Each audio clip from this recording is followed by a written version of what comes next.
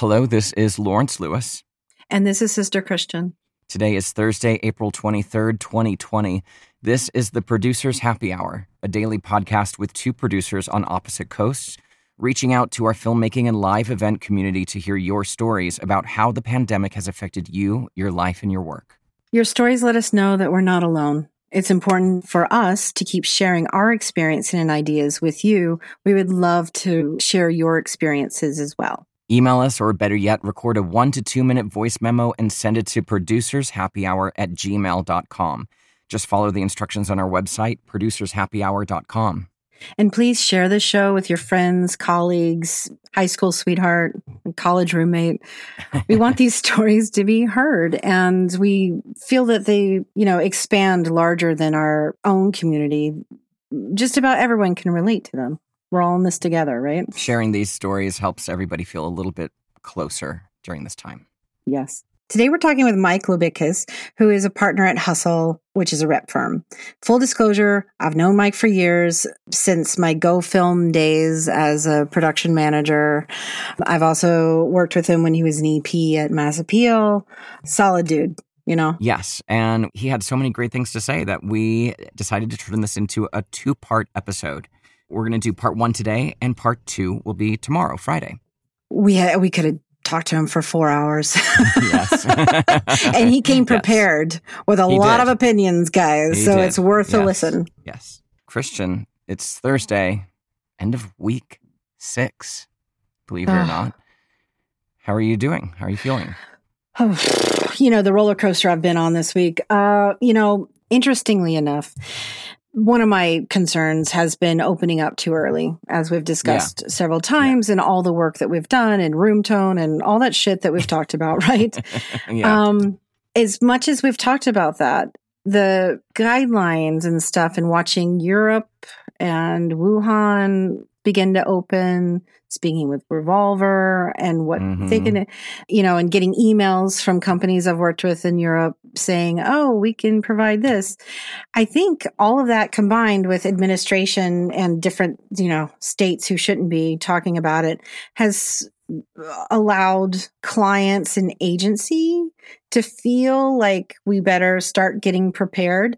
People are starting to reach, feelers are starting to come out to see, what do you think? And I know we've been talking about it for so long.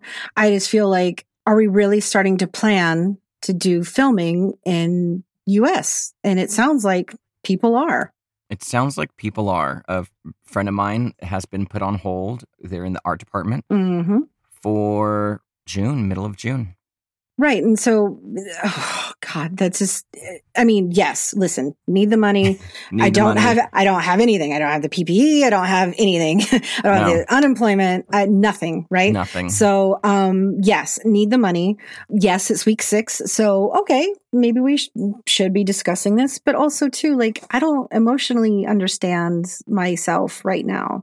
So I'm not sure if my advice would be, I guess, diplomatically offered as I would have been able to before. Yeah. How are you doing? I'm kind of in the same boat. It was again another roller coaster week. We still have one more day to go. It's not over. But oh yeah. Yeah. Generally for myself, I'm good. I feel great. Yes. But again, these big challenges ahead of us are daunting. Going back to work in the current environment feels daunting. Yes. And a little scary. I'm not worried about adjusting to whatever restrictions or, we can figure that out. We're producers, but I don't know, asking PAs to go out and pick up stuff. And I don't know. It's just an interesting hurdle. It's an interesting time. I just don't want to get into a situation where client expectations are what they used to be.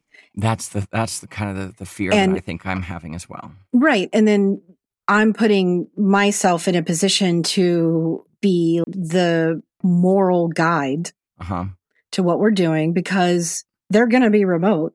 They're not traveling. They're not the ones being in danger. So me to have to explain that to them could become, I know it's my job as a producer. It just, from my aspect, it could become like a redundant thing that gets old after a bit, because a lot of it's common sense, but in the end, you are the guide. whatever. Right. I get it. And I think, Christian, maybe you're the event planner. We're the event planner, yeah. Yeah. I think now it's a new challenge, safety. We're going to be very strict on safety. We're the ambassadors, basically. We're the ambassadors of safety. Uh-huh. And I feel like, the potential for us getting challenged and like, oh, you're overreacting. It's not that bad. I'm worried that that's going to come into play. I'm equally concerned as, we may have touched on this before, but the need for everybody to go back to work is huge. So the compromises that the production company could be willing to make once the job is awarded could rest on your shoulders. But I'm not sure that I'm ready to put myself in the position that I find myself arguing for what I think is the right thing to do. Exactly. Yeah, that's exactly the same thing that I'm thinking. You and I benefit too from discussing this for 5.5 weeks. And we've been playing out all the different scenarios, how this could work, how it should work, what are the morals behind it all. So I'm benefiting from that, just from the sense of even speaking to production companies in Australia, Europe, whatever. If you're going to hire me and not take the research and advice that I have been working on for 5.5 weeks now, then is it worth it for me to take the job morally? Money-wise, I just got to weigh the two of how desperate am I. Yeah, I know. Because we've seen no government assistance yet. Actually, I will say I did get a notice that I did get approved for my first week of EDD money. Or first 2 weeks, I guess. First 2 weeks, yes. Oh, so, Lawrence. So I know I'm still waiting for my phone call from the state to make sure that I am. But here's a question. So in addition to what the state gives here in New York, which is $504, if it's just the most you can receive is $504. Yeah. Federally, you qualify for $600 a week on top of that until June 25th. I think is the end date on that. So I assume that money was given to the states, and then that you'll just have a check or you'll get a deposit for $1,100. My notification, so the maximum you can get here from EDD, which is the California version, is $450 a week. So with the extra $600, it's $1,050 a week. I got a notification that I am going to be sent $2,100 for the first 2 weeks. Holy shit. I mean, I'm sorry. I know it's not a lot of money, but right now, because we haven't made anything, I'm just like, that is a ton of money. I know. I don't say this to boast, because I know there's a lot of people out there still struggling to get approved or get in the system or even figure out how it all works. Hopefully, we can find out more and more information and continue to share it with you guys. So I did get some information. We were talking about the PUA yesterday, the Pandemic Unemployment Assistance. You can start applying April 28th. It is, like we said yesterday, if you have applied previously, and that's for people that are 1099 folks, right? Independent contractors, self-employed, however you want to phrase it. That's a whole new system that takes care of those people. So I think a lot of the people are having trouble getting through our 1099 people. Somebody, I think it was Jacob, who said he was on the Zoom call with the EDD and all the unions, and they said that if you've already filed, you're going to get denied. Hold tight. That just gets you in the system. So when the PUA becomes active on April 28th, we will continue the process and push you through that system. So there's some information on the California EDD website, which I have a link to. A friend of mine posted it on Facebook. I'm going to share that in the show notes. But it's basically edd.gov, Pandemic Unemployment Assistance. There's a whole website that explains it. So look that up, and hopefully that can help some people. Here's something I read, Christian, that is maybe a little bit happier. Oh, yeah. I'm ready. Maybe. It's an article in Rolling Stones. I mean, it's not groundbreaking. It's stuff we've been talking about. Even Ari in yesterday's episode mentioned this about live event companies shifting to help, with tents, emergency aid and all that stuff. Such a great idea. This morning, I saw this article in Rolling Stone. 100 live event communities band together to become pandemic responders. It's an organization called liveforlifec19.com. Live for Life is the name of the organization. The article says that when the coronavirus pandemic struck the live events industry and pulled all the concerts, sports games, and other mass gatherings out of action, 3 production companies gathered together. George P. Johnson, Exploring Inc., and Zarnowski, which all specialize in production for large-scale events like music festivals and conferences. And they're normally competitors, but they band together to figure out a way that they could spend the downtime helping healthcare workers.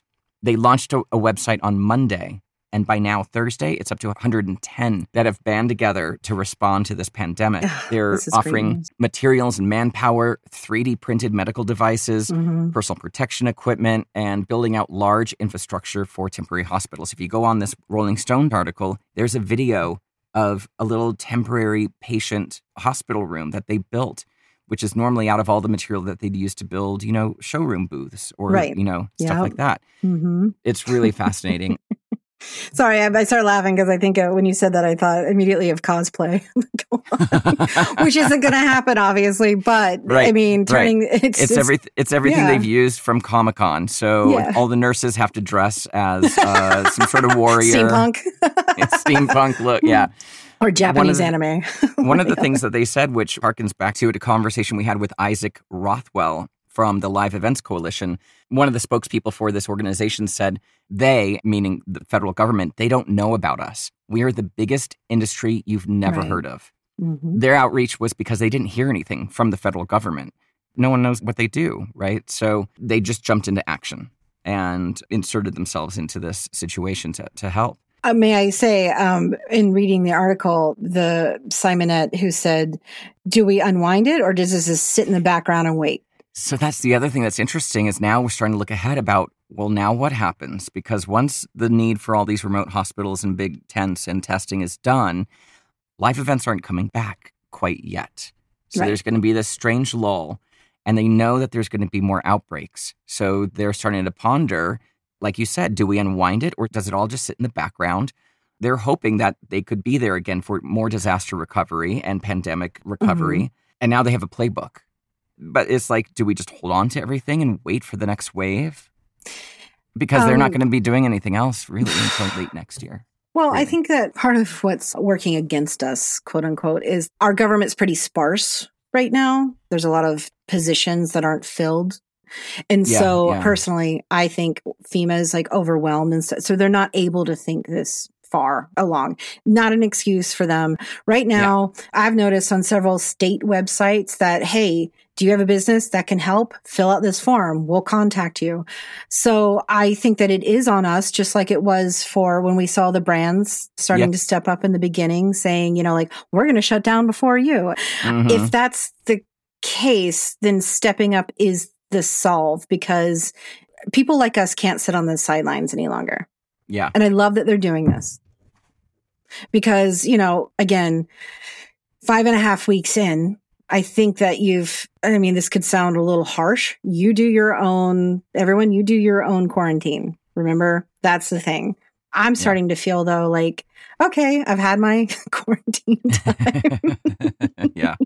May not have done it the way that I secretly wanted to do it, which was speak to nobody and sleep on my couch all the time. Right. But the ants in your pants situation that, client is feeling, I'm feeling it too, because, we're getting asked about it. We're seeing some stuff happen. And even though it's unrealistic, some sort of hope starts to build. It's just how your brain works, right? Yeah. Yeah. So these people going out and just fucking doing it, like, we've been talking about, it's heartwarming. Yeah. It is good news, Lawrence. Thank you. It is. Good.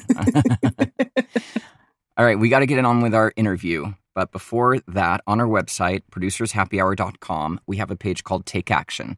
And on there, we've got a lot of resources and a lot of things for you to do if you want to voice your concern with things like New York City rents, Los Angeles rents, adding your voice to the Live Events Coalition and to the Economic Impact Survey for live events. And there's also information there about how to apply for the relief. Even though it's defunded, it's going to come back. So get on it, learn how to do it, be ready for when the money's available. So I wanted to bring up something new for Take Action. And it's basically, we spoke about it a bit with Nico from feelusa.org. Yes. One of his partners is Feed the Freelancers. And I've reached out to the founder, and I want to do a little bit deeper dive on that because nothing hurts my heart more than thinking about, a freelancer right now after, almost 6 weeks in not being able to feed themselves. Especially, the least paid people, parking PAs, the list goes on. So I'm going to do a deeper dive on that. We're going to include the information on our site. But if there is a call to action where if you can please, it seems that $25, if you have the extra, will send a bag full of groceries for enough food for a week to somebody. So I'll post that. It's $25 well spent. So on to the interview? Yes, let's do it. Oh, fantastic. So Mike Lobickas is a partner at Hustle, a talent agency based in New York City and Los Angeles, representing the premier creators in the advertising industry. He connects an exclusive roster of directors, editors, designers, animators, music supervisors, composers, and experiential design collectives to advertising agencies, brands, and media companies across the globe. Mouthful. Lobickas' expertise is well established, having spent the past decade representing award-winning creative talent, most recently serving as EP at Mass Appeal, production company we both know. Lobickas produced content for brands such as Nike, Patron, and Asus, while finding niche, direct-to-brand ways to elevate the studio's offering, including creating SoundCloud's first advertising campaign. Prior to that, as head of development at Tool, Lobickas was instrumental in leading a global development team, as proven by Tool's 2016 Palme d'Or win at Cannes. Let's take a listen. So, Mike, thank you very much for joining us today. Very excited about this. First, we'd love to check in on you, see how you're doing, how your family is doing. I know you have a small child. I've got two small children. Oh, two now. Yes. Yeah, we've been busy. Yeah, we're good. We're really, I think, really lucky. LA is a pretty decent place to be right now. The weather's good. We're safe. We've got food. Everybody's healthy. Good leadership. We do it. We've got a governor and a mayor that seem to be taking care of business and taking things very seriously, which is comforting. I think at the outset of this, my anxiety was like through the roof about it because it just felt like nobody was doing anything.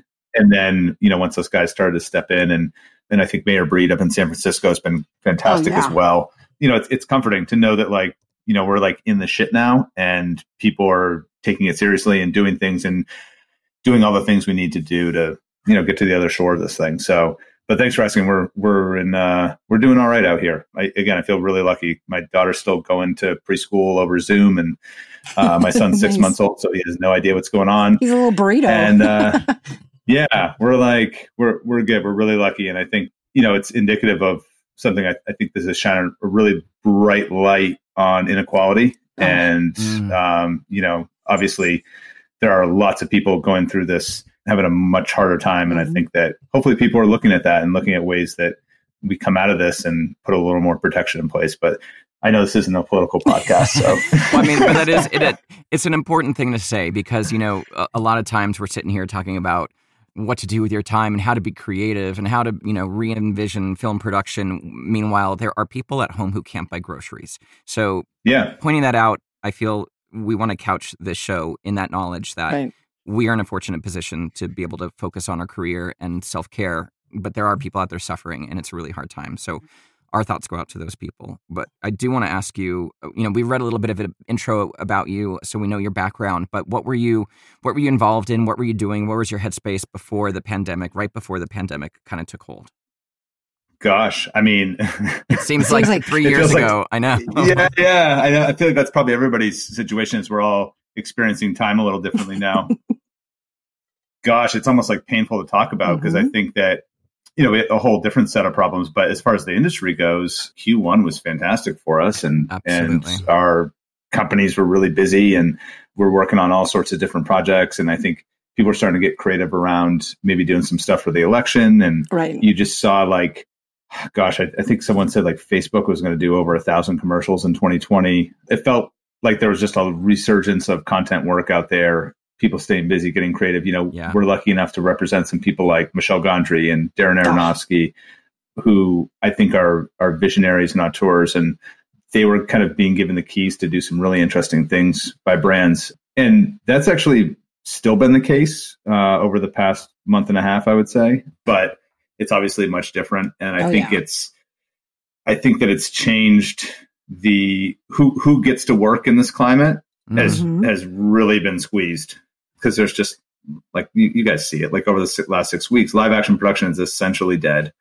Not to be pessimistic about it, but we haven't been able to do much beyond remote directing and virtual directing and UGC and all these things. And experiential's dead too, right? Yeah. Yeah. But I think like what's been exciting to see is like some companies are really innovating around this. You know, I know some of the companies we work with, Media Monks, Tool, Partisan, they've been giving presentations to agencies. Right. You know, how do you up this? How do you innovate this? You know, Paul Briganti over at Tool, he does SNL. So he's been directing live and running that show kind of like a high wire act. And I think that's really good practice for, you know, doing sort of the type of production we're going to need to see over the next few months. Michelle and Olivier Gondry have been working on some projects with some big brands that, you know, they're able to do that all at home. And there's different ways to kind of like elevate these types of productions that we're doing. So, you know, it might be as simple as like, just like teaching someone at home how to like light themselves better, which obviously I haven't learned that yet. I know listeners can't see. That hat. Yeah. I wanted to show out all the natural light. But I think that people are innovating and we're seeing people do more interesting things. There are things you can do, and I think people are learning from it and pushing it further. And as things loosen, we'll see people, you know, up the ante a little bit. Exactly. And so I know I have gotten a couple calls for product shoots, trying to figure out how to do them and stuff, believe it or not. And I'm just, you know, in the back of my head, not to begrudge myself work, two things. A, I don't know if I'm, you know, the producer I can be right now emotionally. So I'm not sure, you know, if I would, you know, I would have to contemplate the job. But B, what fucking product's coming out that somebody can afford right now? But I think there's a new iPhone, right? That's a whole. It's a really cheap iPhone. Oh, no, exactly. Well, for that only $500. Oh, nice, real cheap. Oh, shit. What board traffic have you been getting? I mean, that was what I know that we briefly talked about this in a text, but it's just like, what are clients trying to do right now? Like, is everybody just a free for all? Yeah, I guess everybody's experience is different. And I think one of the big things you see is that like people want to move really, really fast and they're and they can't because things just take a little extra time right now. And if you want to do animation, I think a lot of people are relearning that process. And it's like, you need at least 6 weeks to really do anything that's going to be, you know, high craft and meaningful. So I think that, you know, there's this sort of logjam where like, agency and brand want to move really fast, but and aren't giving themselves enough time. But at the same time, like creative vendors need to know how to make things really simple and move really fast. So I think where that's leading is that agencies and brands are just picking up the phone and calling like 2 people. They're calling the people that they know they work really well with, that they trust, and they can move really fast. So a lot of the conversations that our companies are having are with their sort of existing client base, and expanding new business right now isn't really as possible as it's been in the past, let's just say. So board flow, I think it varies just company to company. The companies that had a lot of longstanding relationships before are staying really busy. And, you know, those companies that maybe had like 1 or 2 really busy repeat clients, if those clients aren't doing work, which is a lot of clients right now, then, you know, they're pretty slow. Board flow wise, like I think the last 6 weeks have been all about brands trying to figure out what their message is. That's a lot of the feedback I'm getting from producers and creatives. Yeah, and like you guys saw the spot that came, or the video that someone put together where they're like, every COVID ad is the same.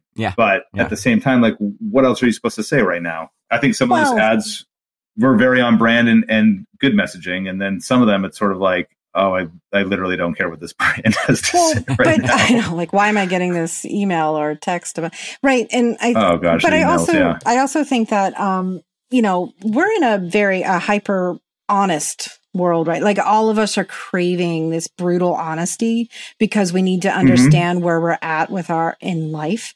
And I think that those ads that you mentioned, albeit fantastic, I'm glued to my devices right now. A week and a half of that shit, I want to move on from it. Things are moving pretty fast. Well, listen, I think that's actually a really good point. Things moving fast. You listen to the people who ultimately sort of like shift business and culture, which I think is a lot of like venture capitalists and billionaires and, you know, the Mark Cubans of the world, the Elon Musks of the world, like these futurists and like, you know, I don't know. I think we probably all take issue with some of their views, but have to realize that like a lot of what's coming out of Silicon Valley really pushes the culture and the economy. Right. And what a lot of those thinkers are saying is like, this accelerates everything. Everything is going to move super fast. So work from home gets accelerated. Like we probably don't go back to and then that has implications for commercial real estate, and robotics gets accelerated. So that has implications for manufacturing. AI gets accelerated. That probably doesn't result in as many job losses, but it shifts who has jobs. Exactly. So you get a lot of churn there. So there are things that are going to move really fast that are going to reshape the economy. And I think that's what they really, when they talk about reshaping the economy, it's not like we're all out there Mad Max style in the desert somewhere, or like the road, like running from something. Well, yeah, literally in the desert. Literally in the desert. Yeah. Very Mad Max vibes. Yeah. Hunting for my food. From Joshua Tree. Yeah. But it's really about like, it's acceleration. And so, I mean, geez, what oil is like negative $40 a barrel right now. Like, I think, soon we'll get to line up and they'll pay us to take the oil back to our garage. I believe is how that's going to work. Yeah, it's evaporating as we speak. Obviously, I'm joking, but I think that a lot of these things get accelerated, and of course that's going to have a huge impact on our business. So it's going to impact who we're telling stories for, how we're producing things, and I think. Just you read the New York Times story that came out on Sunday about what the next year looks like, and you realize pretty quickly, like the next year or two until we have prophylactic therapeutics that can protect us from getting this, or we have really good therapeutics that can help us once we get the disease. And then, of course, a vaccine, which the fastest vaccine that's ever been produced is the mumps vaccine. It took 4 years. 4 years. So, we have I think, our expectations are... Yeah, we have a lot of things working against us to get back to quote unquote normal. It's interesting. I was listening to Tim Ferriss' podcast last night, and he talks about fear setting. And it's like you lay out all these like worst case scenarios of like what could happen if you did X, Y, Z, or things that are out of your control or in your control, and sort of like looking at that. And I think that some type of exercise like that is really necessary for production right now. It's like, what if we can only get somewhere between 5 and 20 people in the same space to make something, 12 months out from now? What does that look like? And I think the version 1 of that, I don't know if you guys have seen this video, I'll send it to you. Media Monks has a safe space studio in Miami. It's tabletop and product. It's one director. A lot of the production and camera work on that is computerized anyway. So it's just about programming it in, but it's really light touch. They've got a whole, everything's taped out to keep social distancing. It's choreographed. There's sterilization protocol, and they've built all these things in. And I think that, some of our production companies are talking to medical professionals.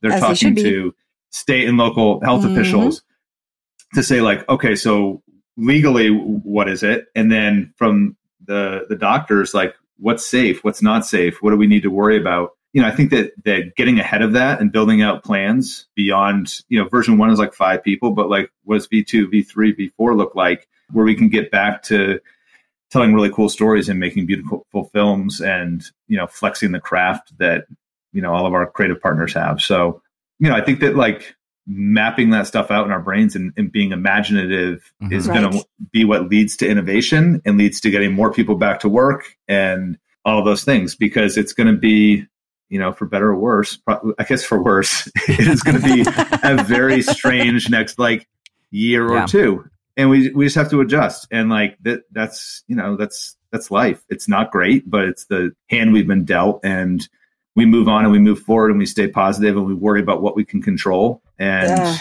so easy. Yeah. That's an interesting concept. What was it called? Fear setting, I believe it's called. Maybe I'm getting that wrong. Yeah. So I feel like somehow we've been doing that, Christian, between you and I on the show, not knowing the concept. And then I was doing it with Christopher, like when, the world started to turn upside down on all these things that we've never even considered are happening. We actually sat down and said, okay, well, let's make a list of other things that sound ridiculous. We can no longer get food. Internet goes out. We lose power. And like, we did a quick little plan just so we knew what we had to do. And it's like, okay, it's good to have to talk about it and have it on the table. And I think Christian was saying with us, we've been talking about, okay, well, what does it look like to go back to work? Is this what work now looks like? Is this what film production now looks like? Live events, who knows? But yeah, you guys didn't need a TED Talk to tell you to do that. Yeah, I know. But I think we've gone through phases of like, oh my God, what do we need to do to fix this right now? Right? That was phase one. Oh my God, let's talk to everybody and see what's happening. I mean, our initial concept of the show was to find out who's still working and who's not working. How long ago was that? I mean, that's just not even a topic anymore. And then it's like, okay, well, what does the future look like? You know, we can't fix it. How do we adapt to it? And that's kind of the phases that we've gone through in the show. And it sounds like that's the instinctual phases the whole industry has gone through. And you have a really impressive roster at Hustle, a lot of amazing creatives and companies involved. And one thing that you said, which I think is poignant, is that clients and brands right now are reaching out to the 2 or 3 companies that they know really well, that they trust, and they know can kind of be inventive and turn something around really quickly. So in your mind, what do you think that says to the future of kind of the smaller mid-level companies or the smaller non-union companies? Or I don't know. You know, it's, gosh, I think that there's probably people who are on those AICP town halls and, you know, own production companies and they probably have a much smarter take on that than I do. So I don't know if I want to get into the guessing game on that, but I think that what I can speak to is what people should be doing right now in this time, which is, look, we're not, as salespeople, we're not really going to be able to be in person with people anymore. And that's such a huge part of what we do. You know, like I think, and you guys, you experience this on a job, like, yeah, you're like doing the work, but you're also like a cruise director. Like you're entertaining and showing people a good time and putting people together and connecting people and doing all those things and like building communities and things. And have you seen Craft Service? Yeah, I know, right? Like what we did service for you. Is dead. No, like, I know. Right? But you're like you're the cruise director is absolutely spot on, dude. I mean, it's like or a wedding planner. It's like, you know. Yeah. So, I mean, how do you be a cruise director when everybody's remote? Somebody? And I think like you guys are doing it with a podcast. You're bringing people together and you're bringing in different points of view. And I think we have to think about like, where do we meet people right now? Like, where do you meet people? How do you meet people where they are? And I think that podcasting, I started a virtual poker game. We play every Thursday night. I started virtual blackjack. Yeah. Like, do you have an opening? Yeah. I do. We got to get money? our gambling in. Yeah. It's like a $40 buy-in. It's like enough to like, you know, get your blood moving, but not enough that anybody gets too bent out of shape about it. It's like nice. It's a good price point. Nice. Nice. But, you know, I think that things like that at Hustle, we're developing sort of an interview sit-down series with some of our creators. And we're running a bunch of pilots on that right now. And like everybody, we have 7 people at the company. We're all going to be hosting it. That's great. So it's going to be kind of this conglomerate show. And, you know, I think that those are like, again, like everything's sort of version 1 of what we're doing right now. I know a lot of people are doing happy hours and all sorts of things, but yeah, we have to keep thinking about how we meet people where they are, and they're at home right now. So we're lucky to have this technology in this time, I suppose. Well, I mean, we would be absolutely happy to produce that for you. Let's talk. Yeah, we got some good solid things going here. We're talking to some really interesting creative platforms too about, you know, I've got some phone calls actually tomorrow about how we amplify it and make it bigger and reach a bigger audience. And I think, you know, shout out to Free the Work. I mean, they've been doing some really cool Instagram live interviews with directors, and those have been fantastic. And I think what's cool is like, I mean, you guys have done a bunch of episodes now. You're ahead of the curve, but people should just, if they're thinking about doing a podcast or Instagram Live or whatever, like just do it. Like if it sucks, people are going to forget about it in 5 minutes. Well, did you hear? There's no podcast microphones available through Amazon anymore. Oh, no way. No, are you kidding? Swear to God. I've got like an extra, I might have to put this on eBay this week, this extra one that I got kicking around. I mean, I think it's real, but also too, it feels like an onion. So I get it, but I do believe it's real.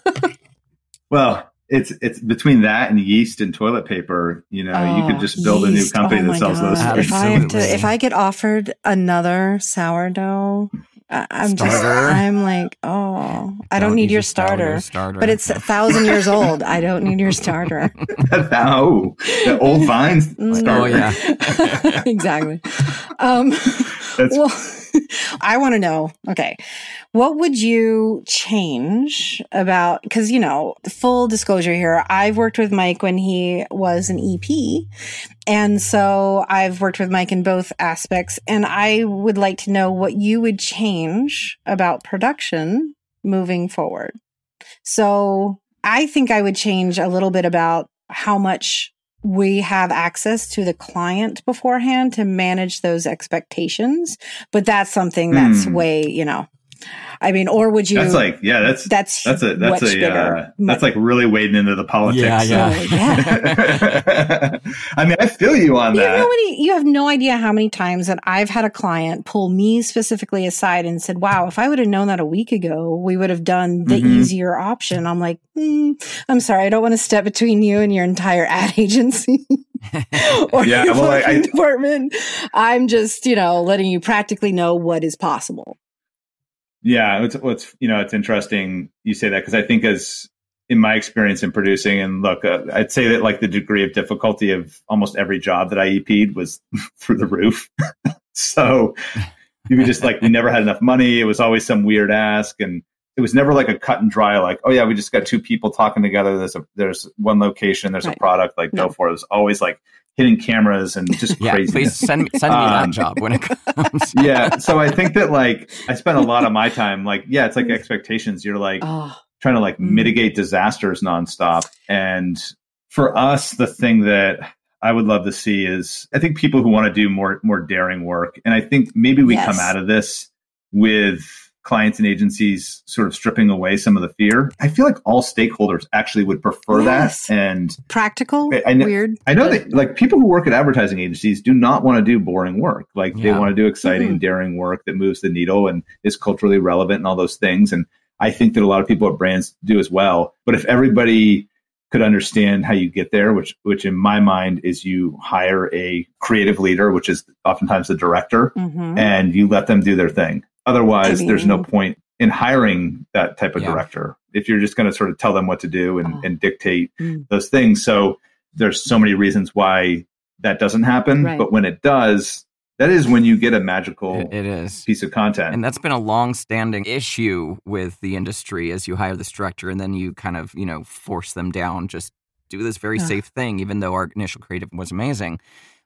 I'm hoping that maybe this now is an opportunity, because we do have such restrictions on how we produce work now, that maybe those restrictions will help open up the creativity. Mm-hmm. Yeah, and maybe I'm looking at this as a bit emotionally, but I think we all are. Yeah, of course. So excuse me, brand marketer listening, who's like, yeah, you're an idiot. What are you talking about? But you don't get the letters, man. They can start their own podcast. So exactly. Go ahead. You don't get the letters. but what good are all those careful commercials doing anybody right now? No, and nothing. And I think when you look at brands that take risks and get out there and talk about their core values, and look, I'm as frustrated as anybody the fact that we have to look to brands for moral or ethical leadership or any sort of compass on how to exist as humans. But that is a little bit the world we live in. And I think there are people who are in leadership at these places that do care and do have good thoughts and good visions for what society can look like. And maybe that doesn't fit into how a dish soap sells itself, but there are certainly important products out there that can take that message. I think Nike's been really great at that. Everybody knows that. Obviously there's some marketing math that has to be done, and you got to look at the bottom line, because that's what they do. But I do think maybe we come out of this with maybe some brand marketers just being fuck it, we need to shift the paradigm of what our marketing messaging means and how we're talking about that. Even Mark Cuban, who did a great interview with Kara Swisher this week, it's just talking about how we need to shift our priorities. And you hear him literally talking about progressive political policy. And Mark Cuban is a Republican, and he's talking about things like the social safety net, and he's talking about raising minimum wage and these things. And I think there's a realization that if you let the bottom of the economy fall out and you let 50, 60, 70% of people be half a paycheck away from Medicaid and food stamps, and quite frankly, a lot of the population's already there, then like you don't have anybody to buy your products. You don't have anybody to fill your stadiums and whatever it might be. And so you can't be trickled down. You got to look at this as bottom up. Yes, we should be looking at it from bottom up. But it's as much as we have changed our thinking in the last month, I feel like changing our entire way of thinking for everybody is going to be a little bit slower. And brands could take the lead on that. Bottom up is so important right now. The three of us are able to stay home because there's an essential worker out there right now doing the things for us, like bringing us our groceries or whatever it is. And that person is a person of color the majority of the time. And that person also needs to work. And there's a good chance they come from a place where like there hasn't been money put into their communities or their schools or a number of things that have led them to be more predisposed to being one of the fatalities of COVID-19. I mean, what you're saying is like, it is the bright light that's been shined on inequality. Right. Exactly. And it's not enough to say thank you. No. Like it's just not. Like, 7 p.m. everyone. Yeah. Sorry, but I mean, yes, and do that's that. great. But I think, also, look, I think the emotional thing in the community, you're right. Yeah, put your money there too. Yeah, exactly. Right? I heard some healthcare worker respond to it and said that I love it. I love hearing those applause. It's great. But what I really need, my own healthcare.